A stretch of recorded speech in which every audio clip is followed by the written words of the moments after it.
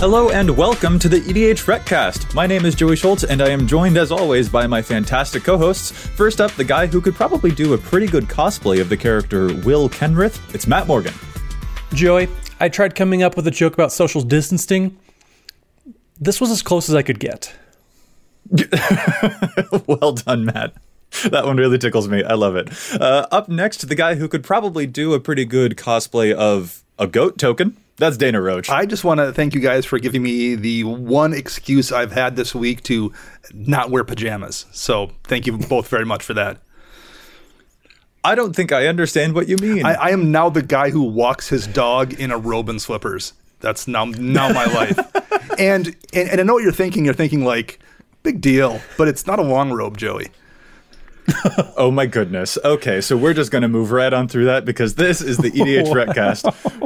What we're here to talk about is how EDHREC is the best deck building resource on the web for the Commander format, compiling data from deck lists all over the internet to provide helpful recommendations for new Commander decks. And here on the podcast, what we like to do is to give all that data just a little bit more context. Fellas, what is our topic this week?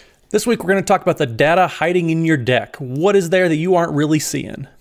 Indeed. There's so much going on, not just on the website percentage-wise and numbers-wise and probability and popularity. There's actually a whole lot of secret numbers that you should probably know about hiding inside your Commander deck as well. Knowing those numbers, being a little bit more familiar with them can help improve your gameplay. So that's what we want to talk about here. But before we get started, we also want to give a huge thank you to the folks at the Command Zone. Josh Lequai and the Command Zone team are doing an amazing job at bringing this production to all of our listeners and viewers. It is such an awesome level of professionality, and it's just I'm always beyond words every time that I see one of these episodes. It's so good to see what they're able to do, providing all of this huge upgrade to the show, and we really will never be able to stop thanking them for how much work they've done to improve the show. And we also have some other folks to thank, though, and those are our sponsors. So we do need to thank Card Kingdom and TCGplayer.com. They both are amazing sponsors. They help keep us going on here. You can support the show just by going to cardkingdom.com/EDHREC. That takes you directly to a store. They know that we sent you over, and you get all their great pricing that you would normally have otherwise. Also, if you want to go to TCG Player, if that's your store of choice, you can just click on any TCG Player price that is listed on any card on EDHREC. That will also take you to their website. You can buy that card. If you need anything else, say you have some spare time these days, re-sleeve any of your decks, make some upgrades. Maybe you just built a new deck and you don't have any more deck boxes. Both Card Kingdom and TCG Player can help you with all those needs. They'll get you fixed right up. Yeah, indeed. We are also very grateful to them, amazing sponsors of the show. So yeah, a whole bunch of support happening here. We aren't able to gather at this particular time for Magic, but that doesn't mean that we're not all still together. It's really great to have all of the support coming in from the community to bring some really fun, awesome content to everyone out there. So let's get into that content now. We're going to be talking about the data hiding in your deck. There aren't just numbers on EDHREC. There's also some really important figures hiding in your decks too. And knowing those important numbers can really help improve gameplay. So today, that is what we're going to be looking at, is all of those secret numbers. Some of them might be a little bit more obvious, and some of them are a little less obvious. So we just want to go through those because they can be really great to know about when you are playing. Let's get started right away. Dana, what is the first piece of data that we're going to be talking about that is hiding in people's decks? So the first piece of data we're going to talk about is relevant in Voltron decks especially, but it's relevant in a lot of decks where you are in a position to kill someone with commander damage. And those three numbers are 7, 11, and 21. And the reason they're relevant is when you attack someone for 7 damage, that means you can kill them in 3 hits. If you hit someone for 11, that means you can kill them in 2 hits because it puts you at lethal commander damage. And 21 means you can one-shot somebody. So if you're using, equipment or auras or some way to buff up creatures, the buff that takes you from 11 to 15 damage is really not nearly as important or relevant as a buff that takes you from, say, 7 to 11, because that 15 damage doesn't, generally speaking, change when you kill somebody, but the jump from 7 to 11 oftentimes does. Yeah, this is a huge thing for Voltron decks. It's very important to know when you should be deploying those different buff up enchantments, because if you're just going from 7 to 10 or something like that, that's actually not going to get you anywhere faster. You are still killing someone in the same number of turns with your commander damage. So it's not as useful as if you were to get 1 extra point. So that might actually mean that you maybe sandbag some of the pump spells that you have in your hand, some of the enchantments or some of the equipment, and don't go straight for equipping them or enchanting them right away. And you maybe save them them for later in case something happens to your commander so that you're not completely blown out. That might actually be a strategy that is informed by the fact that you know these numbers 7, 11, and 21. Well, one thing that makes a difference too here is double strike really makes a difference. And I'll use an example from the real world in a deck of mine. My Sphinx Tribal deck has Asperia Supreme Judge as the commander who deals 6 damage. I've got a couple different effects in the deck that give Asperia double strike or give Sphinxes in general double strike. Being able to turn that 6 damage into 12 turns that into a 2-hit commander damage clock, versus if Asperia was a 5 damage commander, then it wouldn't make the mathematically I'd still need to get 3 hits in. So it also makes a difference on double strike or, some kind of a damage double like gratuitous violence or a berserk where you're doubling the damage going to deal in one shot. The specifics really matter there. Yeah, absolutely. And this can also inform your deck building choices when you're trying to decide between two different enchantments or something like that. The one that gives a boost that your commander's natural 4 power, for example, and it moves it up to 7, or if your commander's a natural 7 power and this other enchantment would move it up to 11 power, that actually might make you want to put that enchantment or equipment into the deck over something else that doesn't quite get you to one of these key numbers. Yeah, one thing I know I keep in mind with Valduk is how many times I can get to 6 with any double strike equipment as well, because when you get 6 in double strike, it goes from 11 to 12, but then that also makes it the same 2-turn clock. That's kind of what I'm focusing on, is trying to find as close to these numbers as I can, whether it's with double strike or just anything that's going to increase Valduk's power in addition to all the elementals that I make. But if I ever go for commander damage, which I do every now and then, these numbers are very, very important to me, keeping in mind how many of those equipments are going to have a +4 or a +3, any type of power buff that's going to get me close to these numbers so I can predict how many times I'm going to have to hit somebody to knock them out of the game. Yeah, very important data, very important numbers to know if you're wielding one of those Voltron decks. What is our next hidden figure, our hidden piece of data here that we're going to talk about? So the next point we're going to talk about, and maybe even the most important, if you ask me, is going to be the number of basic lands that you're playing in your deck. So this number can be hugely important for, any landfall decks that you might be playing. Landfall decks are fairly common, and it's one thing that we need to keep in mind, as it can cost you the game or win you the game. You may have seen Omnath Locus of Rage, for example. They're misjudging the number of basics they're playing in their deck because they played a Boundless Realms to get a bunch of elementals, but then they lose track of how many are left in the deck for future ramping. Some things that people have done is writing it down on a piece of paper. Have your life pad going, write how many basics you should have left in your deck going on. I've talked about the combo of Perilous Forays plus Amulet of Vigor several times, which is capable of pulling every single basic land out of an Omnath Locus of Rage deck.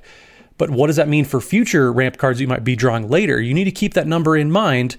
Or another just artifact that I've played in many, many decks is Sword of the Animist. How many triggers are you planning on getting out of a Sword of the Animist over the course of a game, in addition to any other ramp you might be playing? If you're playing a token deck, Harvest Season, might pull every single basic out because you're playing less than 10. It's not that hard to get a bunch of tokens tapped. So keeping in mind how many basic lands you are playing and might have available at any given time is going to be very important, especially if you're counting on getting as many as possible onto the battlefield.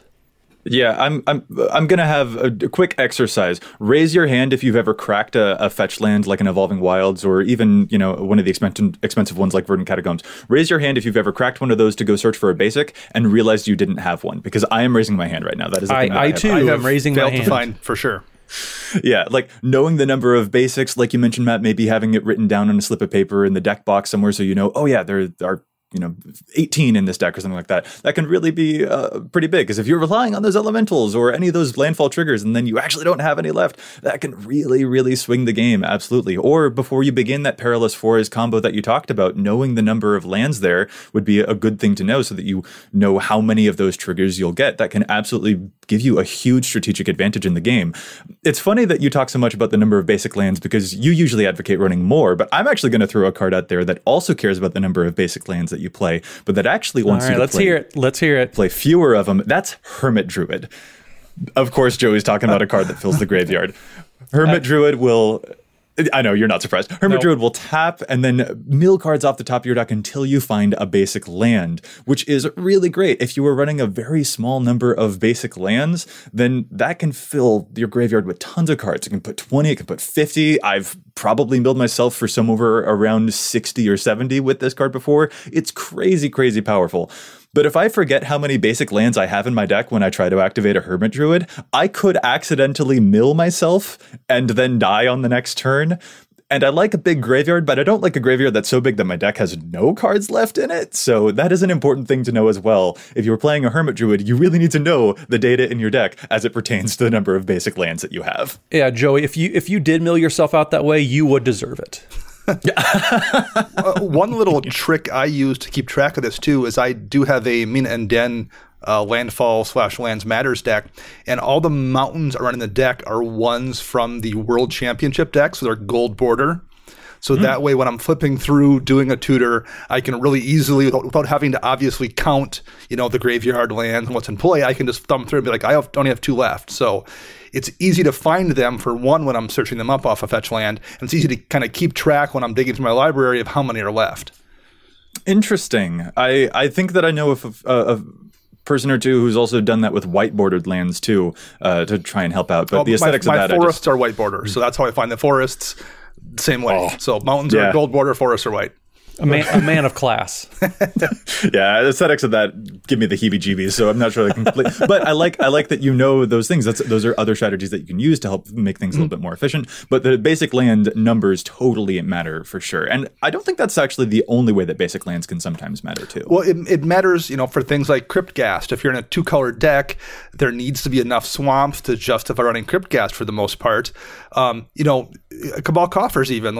Cabal Coffers is playable in a 2-color deck, assuming you're running 18 or 19 swamps or something. And that's something that you can do, but you need to be consciously aware that you're doing it and set your deck up to actually function that way. Oh yeah, I run into that problem in Mono Black all the time where I'm just like, hey, I want to run a bunch of these non-basics, but the non-basic lands actively make stuff like a Cryptghast worst unless I have an Urborg to help that out. But that's just a kind of a weird balance that you have to push and pull against. You have to really be committed to knowing the basic land count there for sure. So very important data point. Let's move on to our next one. It's not the number of lands, it is the number of creatures in your deck. This is a really big sticking point for me. I really want to know the number of creatures in my deck, particularly because I play the commander Sir Conrad the Grim, who deals damage to people when creatures die or when creatures are milled, basically when creatures go to the graveyard. It's a really great deck. He even deals damage when creatures leave my graveyard, which is awesome. And his signature spell in that deck for me is the card Morality Shift, which switches my graveyard with my library, which is awesome. But if I cast the spell willy-nilly, it could deal a ton of damage, but if I don't know exactly how much damage it's going to deal, that is something that could actually actively cost me the game. I need to know how many creatures are in that deck if I'm going to cast this spell, because I need to know whether the spell is going to deal 30 damage, which might kill 2 of my opponents, or if it's only going to deal 23 damage, which might not quite get there. That's a thing that I've run into a couple of times with this deck, so I really need to know how many creatures are actually in the deck so that if I cast the Morality Shift, I know, okay, I have 3 creatures in my hand, 30 creatures in the deck total, which means it'll deal 27 damage if I cast the spell with Sir Conrad in play. That has absolutely been a piece of information that locks down the game for me with that particular spell. That's not the only commander that cares about the number of creatures that you have in your deck, though. What are some other examples? Well, there's Sidisi Brood Tyrant, who mills 3 cards whenever she attacks. She wants to have a good chance of hitting at least 1 creature whenever she does that mill. And in order to maintain that ratio of hitting 1 creature per 3 cards, it needs to be 33 creatures in that deck. And generally speaking, Sidisi's running things like zombies. It isn't a elf deck where you've got a bunch of 1-drops. And it gets tricky to hit that threshold when you're playing zombies that are a little more expensive. That's a lot of bodies in a deck. Indeed, yeah, and you absolutely have to keep that ratio up. You have to have a third of the deck be creatures if you want Sidisi to actually get a zombie when you mill things. If you want to if you run to 25 creatures or something, the math is just not in your favor. Yeah, if you want it to be consistent, you have to maintain as close to that number as possible. And it matters a lot for tribal decks, too. If you're using, Herald's Horn, for example, as a way to draw extra cards, it matters how many creatures you play of that chosen tribe. The average Edgar Markov deck, for example, has 32 creatures in it. That's a pretty good number, so you draw a card 1/3 of the time. But that's 1/3 of the time for having 32 creatures, and that's the upper threshold for the most part for most decks. So that means if you're only drawing 1/3 of the time off Edgar Markov at the high end, almost every other tribal deck is worse. Yeah, that's an important thing to know if you're trying to imagine, like, is this Herald's Horn? Should I treat this as card advantage? Probably not, because it will only draw you a card, quote unquote, 1/3 of the time with that upkeep trigger. Well, like I regularly, whenever a new set comes out, the last few years, we've very frequently had at least one or so tribal cards that show up in a standard set or a commander set. And I oftentimes, when spoilers come out, one of my friends will DM me, hey, is this going to go into your Sphinx tribal deck? And I'm like, no, there's 16 creatures in that deck. It's a 16 creature Sphinx deck. Nothing that cares about tribes is consistent enough to really matter at all in that deck. Yeah, I think a couple other cards that you need to keep in mind are stuff that has text like when you cast a creature card.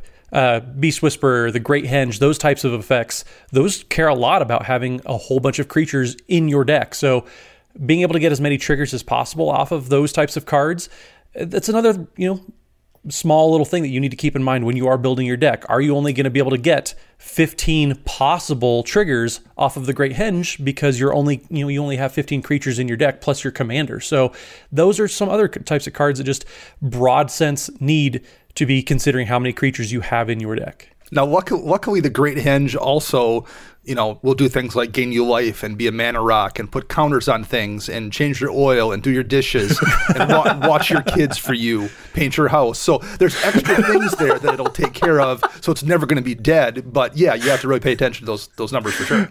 Yeah, that's even something like amazing. Inspiring Commander, or if it ever came to paper, would be great in Commander. And it cares about all your creatures that come into the battlefield. But Mentor the Meek is an actual card that does exist along these lines. Yeah, Mentor the Meek would be another great one. If you are looking for card advantage in a white deck and you see that Mentor the Meek is a card that can draw you a card in white, but then your deck actually only has like 3 creatures that Mentor the Meek would actually meet the condition of and draw you a card, well, that's not going to be worth it. That's not a reliable source of card advantage. So knowing the number of creatures and the nature of those creatures can be very, very important too. And Dana, I particularly like that you mentioned the Herald's Horn example, because that brings us to our next section, which is the data surrounding mana pips, actually. And this is a pretty interesting point here that I remember about a year ago, I think it was Dana, you who brought it to my attention, and I've never been able to get it out of my head ever since. If you want to play that Herald's Horn, that only reduces the generic mana cost of the creatures of the tribe that you select, which means you really should be aware of how many creatures it will actually affect.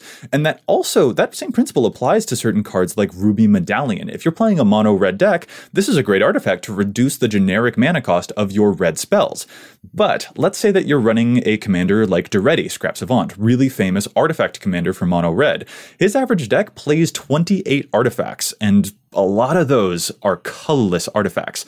So that means with his average of also like 36 lands, that means that the Ruby Medallion is really only going to cheapen the cost of like 36 red cards in your deck, including Duretti. And that's not even counting some of the cards in the deck that are red but don't have any colorless mana in their costs at all, don't have any generic mana costs, like Goblin Welder as an example. It just has 1 red pip in its mana cost. So the Ruby Medallion won't help you as a mana rock for that card at all. So there's actually a lot of stuff. There's also, Duretti decks tend to run stuff like Ugin as well, also a colorless card. There are plenty of situations where this thing that looks like it's going to be really great, even in a monocolor deck, might actually be not that great for helping you with your mana, and knowing the exact ratio that you have of mana pips to generic mana costs can be really important when you're trying to decide whether to run mana rocks like the Herald's Horn or like the Ruby Medallion. The other one that jumps out at me is Urza's Incubator, which is a 3-mana semi-rock where you choose a creature type and creature spells of the chosen type cost 2 less to cast. That seems really good, but I've seen a lot of times when people have that card in a deck where they only have, 20-some creatures, and of those 20-some creatures, only like 15 of them take full advantage of the 2 mana because they have a double colorless in the casting cost, and like 1 more has, 1 mana, and the other 4 creatures are just colored costs. So like you're now spending 3 mana for what is basically a mana rock that's only going to work on 15 cards in your deck. Why don't you just run a mana rock that's going to work on everything but lands for the most part? Yeah, that's a really important thing to know. Those cards look really, really spicy, but sometimes they actually don't work on a greater ratio of your deck. So it's a great thing to be aware of. Nyx Lotus is one that I've really noticed this pops up with lately since I've tried running a couple different decks. You would think that Nyx Lotus would work great in a monocolor deck where you're going to have, all pips of that certain color, but outside of green, monocolor decks tend to have to run a ton of mana rocks, both for ramp and to do things that their colors can't natively do.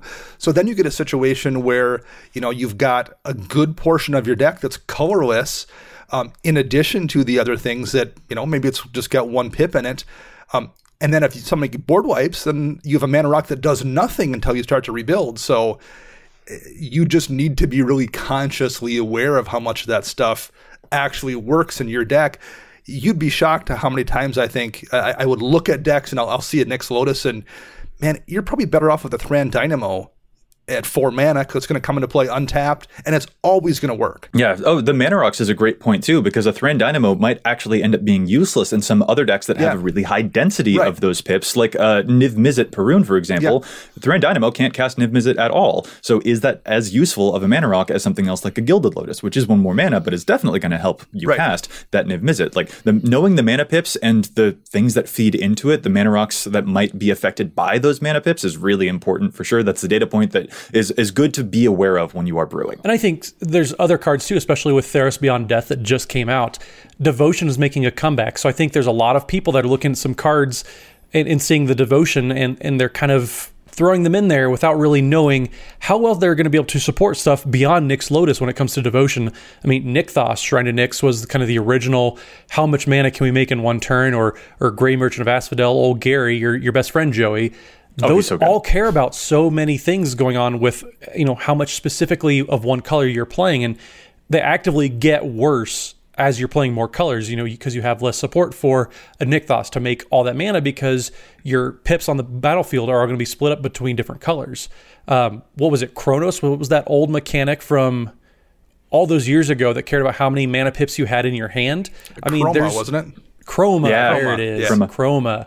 Yeah, there's all sorts of cards, not just with cost reducing, but actively how do the mechanics play out that care about the mana pips that are in your spell. So that is one thing to keep in mind beyond just the cost reducers is cards like Nykthos, Gary, etc., that all care about what is on the battlefield specifically. We also have some data hiding in your deck as it pertains to some specific cards that we want to get to. But before we do get to those, we are going to pause for a moment to do our classic podcast segment, Challenging the Stats. There's a ton of data here on EDHREC, but we don't always agree with it. Sometimes we think that cards are seeing too much play. Sometimes we think that cards are seeing too little play. So what we like to do is challenge the numbers here. Matt, do you mind starting us off this week with Challenge the Stats? I sure can. So mine is going to come courtesy of Corbin Hostler from Brainstorm Brewery. If you haven't checked out that podcast, they're pretty great. Jason Alt is our content manager over at EDHREC. He's responsible for this podcast itself, actually. But Corbin had a really good point, and he was talking about a card that he thought was primed to get some more exposure, and that is Ugin's Nexus. So the card the deck, I should say, that I think Ugin's Nexus is seeing too little play in is Korvold the Fey Cursed King decks. Now, yes, Korvold is good with pretty much everything, I understand, but Ugin's Nexus is another one of those cards, kind of like the Ichor Wellspring, Mycosynth Wellspring type of cards where those are cards that you want to be sacrificing to Korvold throughout the game. So Ugin's Nexus is a legendary artifact for 5 colorless mana, and it reads, if a player would begin an extra turn, that player skips that turn instead. And then also, if Ugin's Nexus would be put in the graveyard from the battlefield, instead exile it and take an extra turn after this one. So this just gives you another opportunity for a beneficial sack outlet. You get even more value beyond just the drawing a card and putting a counter on Korvold. There's a Pioneer deck that actually did very, very well. 5-0'd and was playing a bunch of Korvolds and was playing a bunch of Ugin's Nexuses together and sacrificing those for just turn after turn worth of value. So right now, Ugin's Nexus is only in 1,191 decks total and is not showing up on Korvold's page at all. I think that number might be pretty low in general, but in Korvold decks specifically, this should be primed to go up. Dang, that's that is not the kind of thing that I would expect an extra turn coming. In a Junda deck. Exactly. That is definitely the kind of thing that will take people by surprise. So yeah, I'm super on board for that pick. We're going to go from a card that was underplayed to my pick now, which is a card that I think is overplayed. And this is actually a pick that we've talked about on a way, way, way previous episode, but it's been like nearly a year and a half since that particular episode, and the numbers are still too high on it, so I'm going to challenge it again. This is the card Wakestone Gargoyle. Particularly, I'm looking at it within the context of Arcades the Strategist, who draws you cards for your defenders, allows your defenders to attack, and uses toughness for your defenders to deal damage rather than their power. Wakestone Gargoyle looks like a card that will help back up that particular strategy. It is a 4-mana gargoyle with defender and flying. It's a 3/4, and Wakestone Gargoyle allows you to pay 2 mana, that's 1 and a white, to say that creatures you control with defender can attack this turn as though they didn't have defender. And this seems at first blush like a really good way to back up if Arcades isn't on the board. You can use Wakestone Gargoyle to activate that ability and allow your defenders to attack this turn. And that's probably why 16% of the over 2,000 Arcades decks are currently playing Wakestone Gargoyle. Except Wakestone Gargoyle is missing a very important key piece of information, and that's the thing that Arcades does, which is allow your defenders to deal damage with their toughness. Wakestone Gargoyle technically allows your defenders to attack, but they would still be dealing 0 damage. If they're a 0/7 or a 0/6 or whatever, they aren't dealing damage with their toughness. So Wakestone Gargoyle, it's not a backup piece for Arcades. It is just a bad piece for Arcades, because you would actually need to already still have Arcades in play doing the thing for Wakestone Gargoyle to let your defenders do any damage.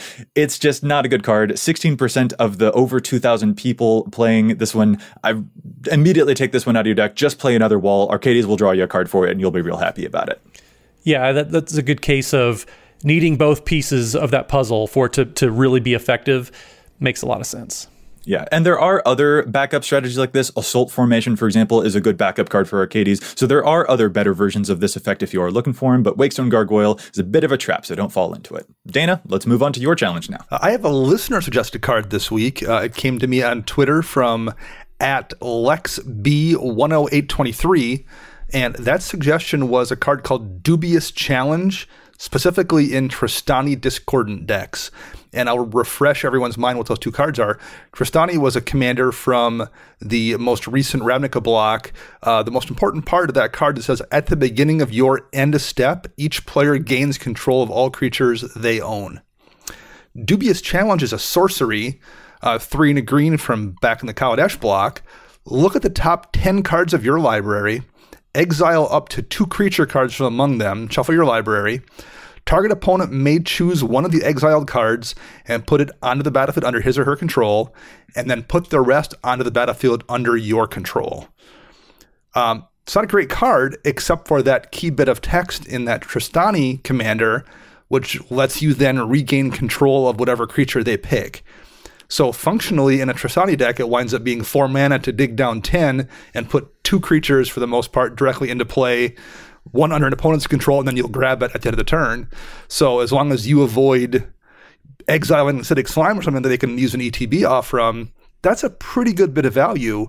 And because you're digging down 10, you really only need to have 20 or so creatures in your deck to consistently hit at least 2, and that's very easy to do in a green deck. Now, importantly, Dubious Challenge is a may. The opponent may choose one of the exiled cards. They don't have to, but if they don't, then you put the rest onto the battlefield under your control. Right. So if they don't, then you just take them both. Right. So that is what makes it so cool. That's like a misunderstanding about this card that probably isn't immediately obvious, which is why it's good to clarify here. So normally Dubious Challenge is sort of how I feel about that card. Yes. I'm kind of like dubious. A little dubious. But I actually, a little bit dubious, but I'm actually super here for it. That's a really cool pick. Kudos to the listener for suggesting it. I love it. And it's currently in 0 Tristani decks. So I would, if I was one of the 83 people playing Tristani, I would for sure give that card a try. Awesome. Yeah. Thanks again to Lex B10823 for calling that one out. We are super happy for a listener suggestion for Challenge the Stats. This is a great pick.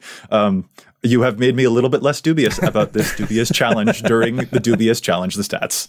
All right, we're going to move into the second half of our show now. We are still talking about the data that is hiding in the deck, but we don't want to talk about the broad concepts. Now we actually want to hone in on some of those more specific cards and look at the data as it pertains to some specific cards that might be in your deck. Dana, do you mind starting us off with this specific data? What cards are we talking about? So we're going to take a look at Despark versus Abrupt Decay.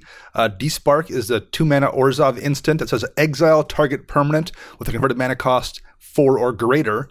And we're going to compare that to Abrupt Decay, which is also a 2-mana spell instant. It can't be countered by spells or abilities, but it says destroy target non-land permanent with converted mana cost 3 or less. So 1 hits things 4 or greater, 1 hits things 3 or less. And we want to look at the most popular cards in EDHREC and see what's more effective at removing them. So Despark hits 19 of the 21 most popular commanders in the last 2 years. Abrupt Decay only hits 2. Despark hits 62 of the 100 most popular creatures in the last 2 years. Abrupt Decay only hits 28. When we move into artifacts, Abrupt Decay has an advantage there. It hits 74 of the top 100 most popular versus 26 for Despark. But in the other categories, it's either close in terms of enchantments. It's 45 for Despark and 55 for Abrupt Decay. And then it swings wildly back into Despark's favor when you look at Planeswalkers. Despark hits 78 of the top 100 most popular Planeswalkers. Abrupt Decay only hits 22. So when you're looking at least at cards that people frequently play, Despark just hits way more targets than Abrupt Decay.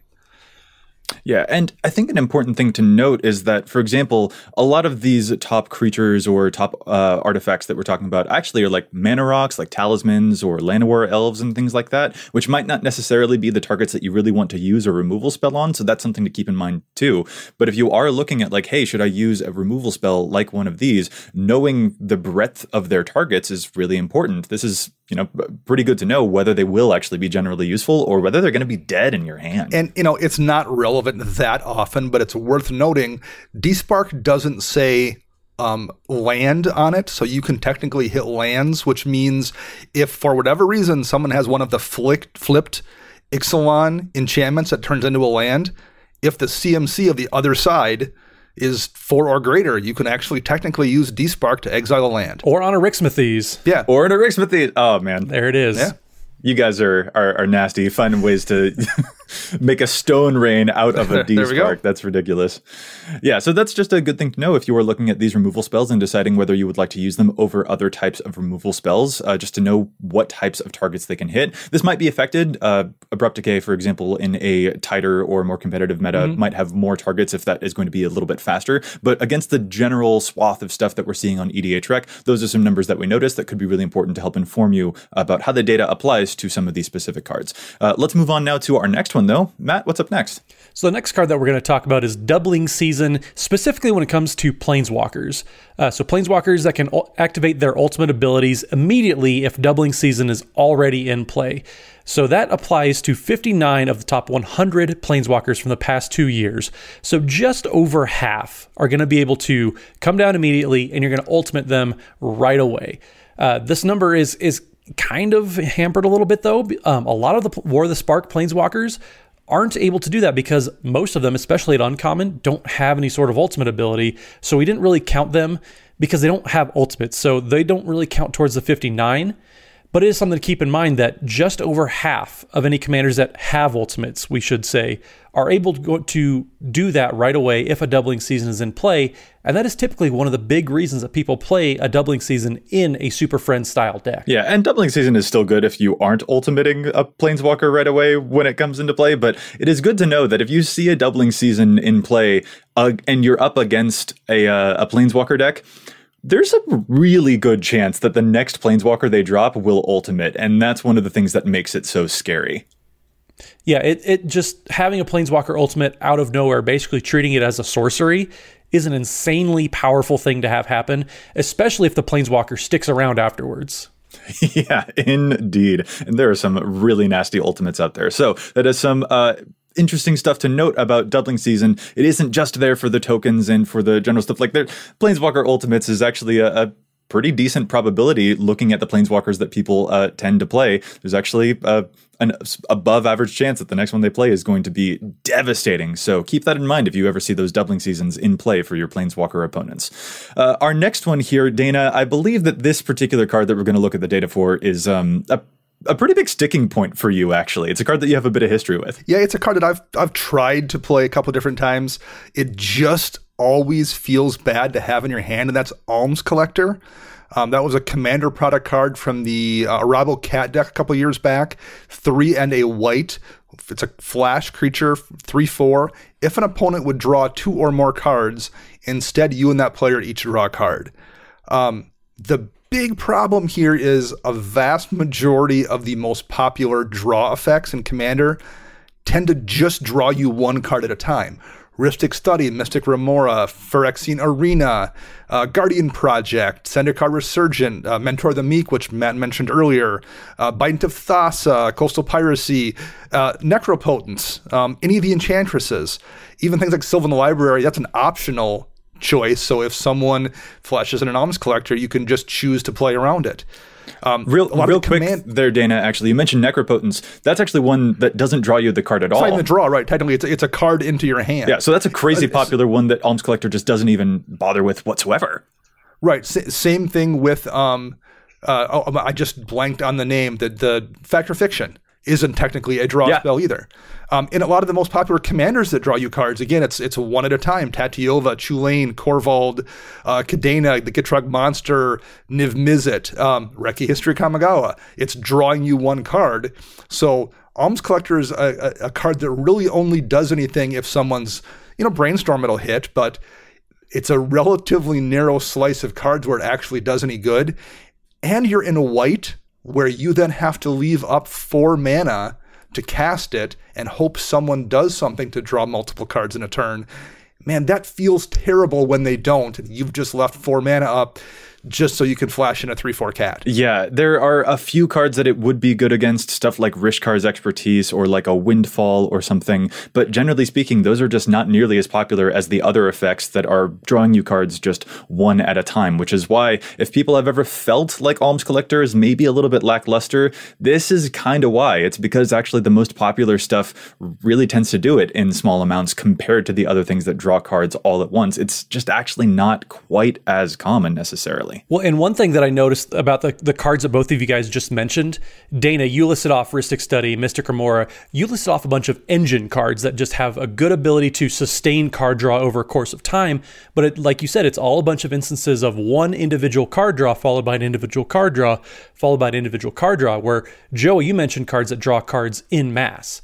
And that's what it is better against, but those aren't really engine cards that you're worried about sticking around for multiple turns. Yes, Rishkar's Expertise gets hosed by this, but there's so many more cards that you want to be worried about that this doesn't do anything to. Right. Compare that to the efficacy of like a Notion Thief, for example, where that actually does shut down those engines, which does make it way crazy powerful. Also, I feel the need to apologize to the folks at the Command Zone for all of the cards that Dana just listed off right there, because that's a lot of images flying up at the screen. We really appreciate all the work you guys do. Thank you. All right. We're going to move on to the next one here. This is one that we've actually talked about before, although I don't think you guys were on this episode because it was during our Theros crossover with some other folks from CMDR Central, CCO, and Commander Social. This is actually data as it pertains to the commander Haktos the Unscarred. Haktos the Unscarred is a 4-mana 6/1 human warrior who must attack each combat of Abel, and as Haktos enters the battlefield, you choose the number 2, 3, or 4 at random. And then Haktos has protection from each converted mana cost other than the chosen number. So he has an Achilles heel. He might have protection from everything except 2 or except 3 or except 4. And looking over the most popular instance can actually inform us which of those numbers would be the most desirable to help protect him from different pieces of removal. So looking, for example, at the top 100 instance from the past 2 years, 8 of them cost 2 mana, stuff like Assassin's Trophy or Terminate that can target Haktos and would be able to get rid of him if his weakness is the number 2. When we move to the number 3, 13 of the top 100 most popular instance would be able to target Haktos if his weakness is number 3. You've got stuff like Beast Within or Chaos Warp. But then number 4 is the really interesting one because only 2 of the top 100 instance would actually be able to target him, and those are Utter End and Death Sprout. So really, if you are deciding to play Haktos, the most desirable number that you're going to look for there is probably the number 4, because that is what will protect him from the most removal.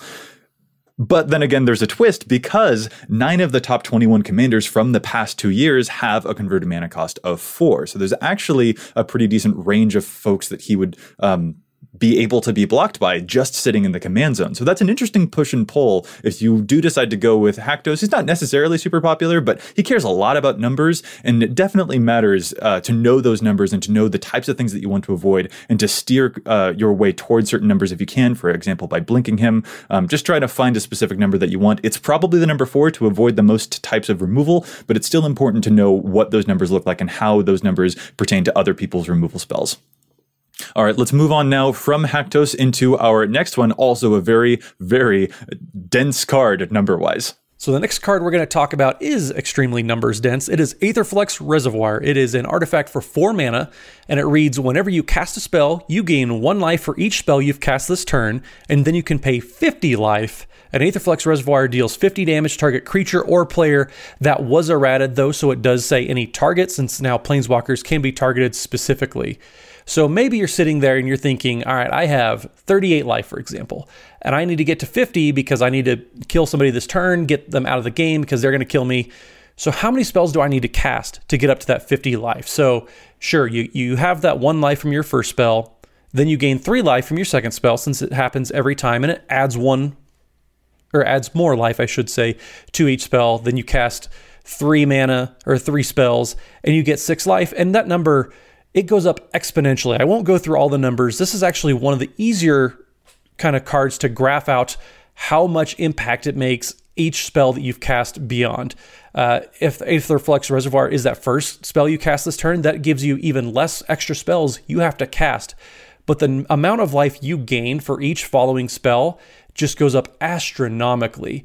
If you could see a graph, it just, woo, right up in the air. So Matt, a quick clarification. When you said like your second spell gains you 3 life or your third spell gains you 6 life, that is total. So it does gain you, the first spell gains you 1 life, the second spell gains you 2 life, but that's a total of 3. The third spell gains you 3 life, but that's a total of 6. And that's definitely an important thing to know, because if you are, like you mentioned, at a certain life total and you want to know, okay, I would need to gain 15 life, how many spells do I have to cast? Knowing those numbers can be really helpful. So maybe even just being able to refer to a graph or something, be like, hey, if I cast 6 spells, how much will that gain me? 21. Then that's something that could save you a lot of mental energy, I think, during the game, so that you aren't sitting there doing a bunch of math and making everyone else wait for a little while you're doing it. That is true. And that's one thing just in general. If you have a very numbers dense deck, if you have more references on hand for yourself, or you're just that familiar with your deck, that's going to make for a much, much better play experience for everyone at the table, not just for yourself. Yeah, it definitely saves you if you've already done the math separately, maybe a slip of paper, seeing a graph, something like that. And maybe we can provide one here on the show as well, just for quick visual reference would be really cool. But that is definitely the kind of thing that can be really important if you are playing Aetherflux Reservoir, or if you see it across the table as well.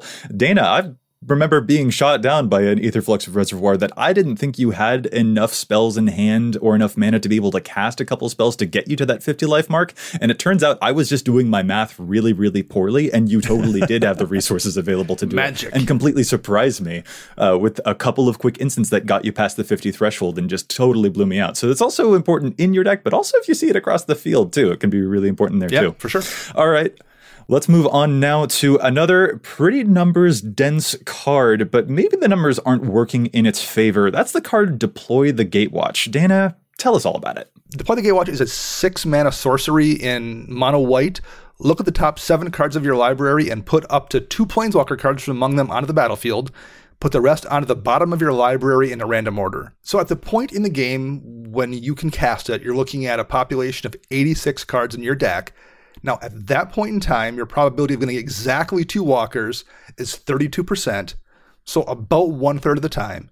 Your chance of getting 2 or more walkers, which is what you want, so you can choose what the best ones for your situation are, is 55%, so a little more than half the time. But your chance of getting less than 2 is 45%. So again, closing in on half the time, you're only going to get 1 Planeswalker, so no choice about it. And odds are it's also going to be a Planeswalker that costs less mana to cast and Deploy the Gatewatch. You're also going to whiff sometimes, so you're going to spend 6 mana to do nothing. And that's assuming you have 21 Planeswalkers in your deck, which is really difficult to do and still have a function. Yeah, and so looking a little bit further into these calculations, these hypergeometric calculations, which is a thing I'm impressed I can pronounce, in order to actually reach what I would consider a decent probability that you'll get 2 or more walkers. Let's say you wanted to reach a 75% chance that you would reach 2 or more walkers with the Deploy the Gatewatch spell. To reach that 75% chance, you would need to be running 29 planeswalkers in your deck, which I can promise you super do not have room for. Even the average Atraxa Super Friends deck uses only like 20. So it's just not the kind of thing that is necessarily going to be as reliable, because about half the time it might get you just 1 planeswalker, and that's not really good for a 6 mana investment. And that's like best case scenario. In my Jeru deck, Jeru being a commander that tutors up planeswalkers, literally the longer the game went and the more I cast my commander or blinked my commander, the worse Deploy the Gatewatch got, because I've then pulled cards straight from my library into my hand.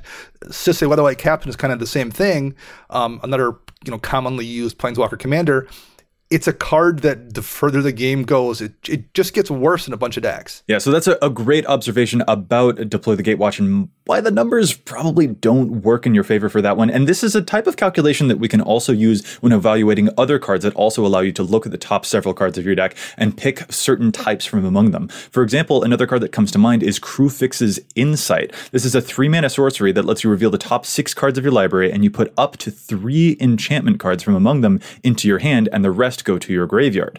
If you can pay 3 mana to draw 3 enchantment cards, that sounds like a great rate. But how probable is that going to actually happen? Is that likely to occur? So let's use that same metric that you were doing, Dana, on Deploy the Gatewatch. The average deck that runs this card, according to EDHREC, the average deck that contains Crewfix's Insight runs an average of 29 enchantments. And we're looking for 3 successes out of 6 cards. So let's do that math again. Starting with the 99 cards in the deck, remove 7 for the opening hand, minus 3 for the cards that we draw. And then, on our turn, then we play a mana, draw a card, play a turn to get to the 3 mana to cast this spell. We've got a population size in our deck of 89 cards left in the library. So then looking at the actual math, when we cast the spell, that means that we've only got about a 20% chance of actually hitting exactly 3 enchantments. But we have a 69% chance of getting 2 enchantments or fewer. It's a 34% chance that you'll get exactly 2 and a 27% chance that you'll get exactly 1. So really, I think I still kind of like this better than a simple draw spell, like some type of divination effect or something like that in the average Enchantress deck, because it does have a semi-decent chance of drawing you a couple of things, but it still has a low chance of whiffing completely, but only like a 1/3 chance of drawing 3 cards. It's not stellar. And every color kind of has their own little types of effects, like Crewfix's Insight, like Deploy the Gatewatch. You have cards like Lead the Stampede or the Antiquities War, Pieces of the Puzzle. So there's a bunch of these types of effects. We're just talking about a few that are fairly specific and the math behind them, but it's not hard to find any type of card that you want to be looking at the math in there. Lead the Stampede cares about creatures, Antiquities War, artifacts, instant sorceries, any type of spell. You can probably have a card that will try to filter out for those types of cards. And to use the Antiquities War, for example, I have my Vela Artifact deck as running the Antiquities War and Tezzeret Agent of Bolas, which do a similar thing, looking at the top 5 cards for an artifact. I'm at 42 artifacts in that deck, and the amount of times I've whiffed going down 5 is not 0. Like, it's happened more than once. So it's one of those things, you can control it to the best of your abilities, but sometimes the math is just not going to be in your favor, even if statistically speaking, you think you'd be okay. And we went a little over analytical on this particular point, looking at Deploy the Gatewatch and the exact probabilities of getting cards with a Crewfix's Insight.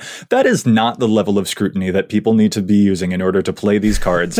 It is something that we are like observing the numbers to have like what is it actually? But really, when it comes down to it, Dana, you removed the card Deploy the Gatewatch from your deck before you knew any of these numbers because you had casted enough and it just didn't feel right. Yep.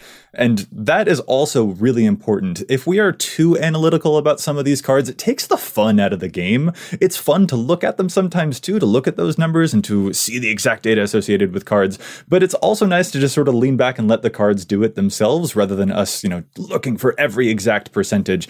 Because there are plenty of those moments where you play Deploy the Gatewatch and you actually do get 4 planeswalkers from among the top 7. There are plenty of moments where you actually do draw cards, 3 enchantments off of the Crewfix's Insight, and then any of the other cards that we've talked about, the doubling season, sometimes people don't have a planeswalker that can ult right away. Sometimes they do. It really comes down to what feels good and what feels awesome. And even if you are going back to the very beginning of the show, you've got a Voltron commander and you decide, you know what, I think it would actually be kind of cool to move it from 11 power to 15 power. It doesn't conform to the 7, 11, and 21 numbers, but I really want to attack someone for 15 because it feels good. I mean, that's really what EDH is all about. So can't argue with that. The numbers can wait if you just want to attack people for 15. Sometimes the art matters more than the science. Yeah, exactly. Well put. Put. I think that's a great note to end it on. This was really fun to look at. It's just a way that you can take a really nice magnifying glass to your deck to see what specific numbers might be lying there, what small ways you can see that might improve your gameplay by knowing the numbers, maybe like you mentioned, having them written down or practicing with them a little bit, but also just finding out what feels right and seeing if the numbers support that feeling to help you decide, should I use these cards? How should I use these cards? It can be a really fun exercise to do and see what numbers are hiding in your decks too. So with that, I think what we're going to do is just go ahead and call this episode to a close. I'd like to thank my co-host so much for joining me, and if any of our listeners would like to get in touch with us, where can they find you all? Matt? You can find me on the Twitters. You can find my stream on Twitch at Mathimus55. That's MATHIMUS55.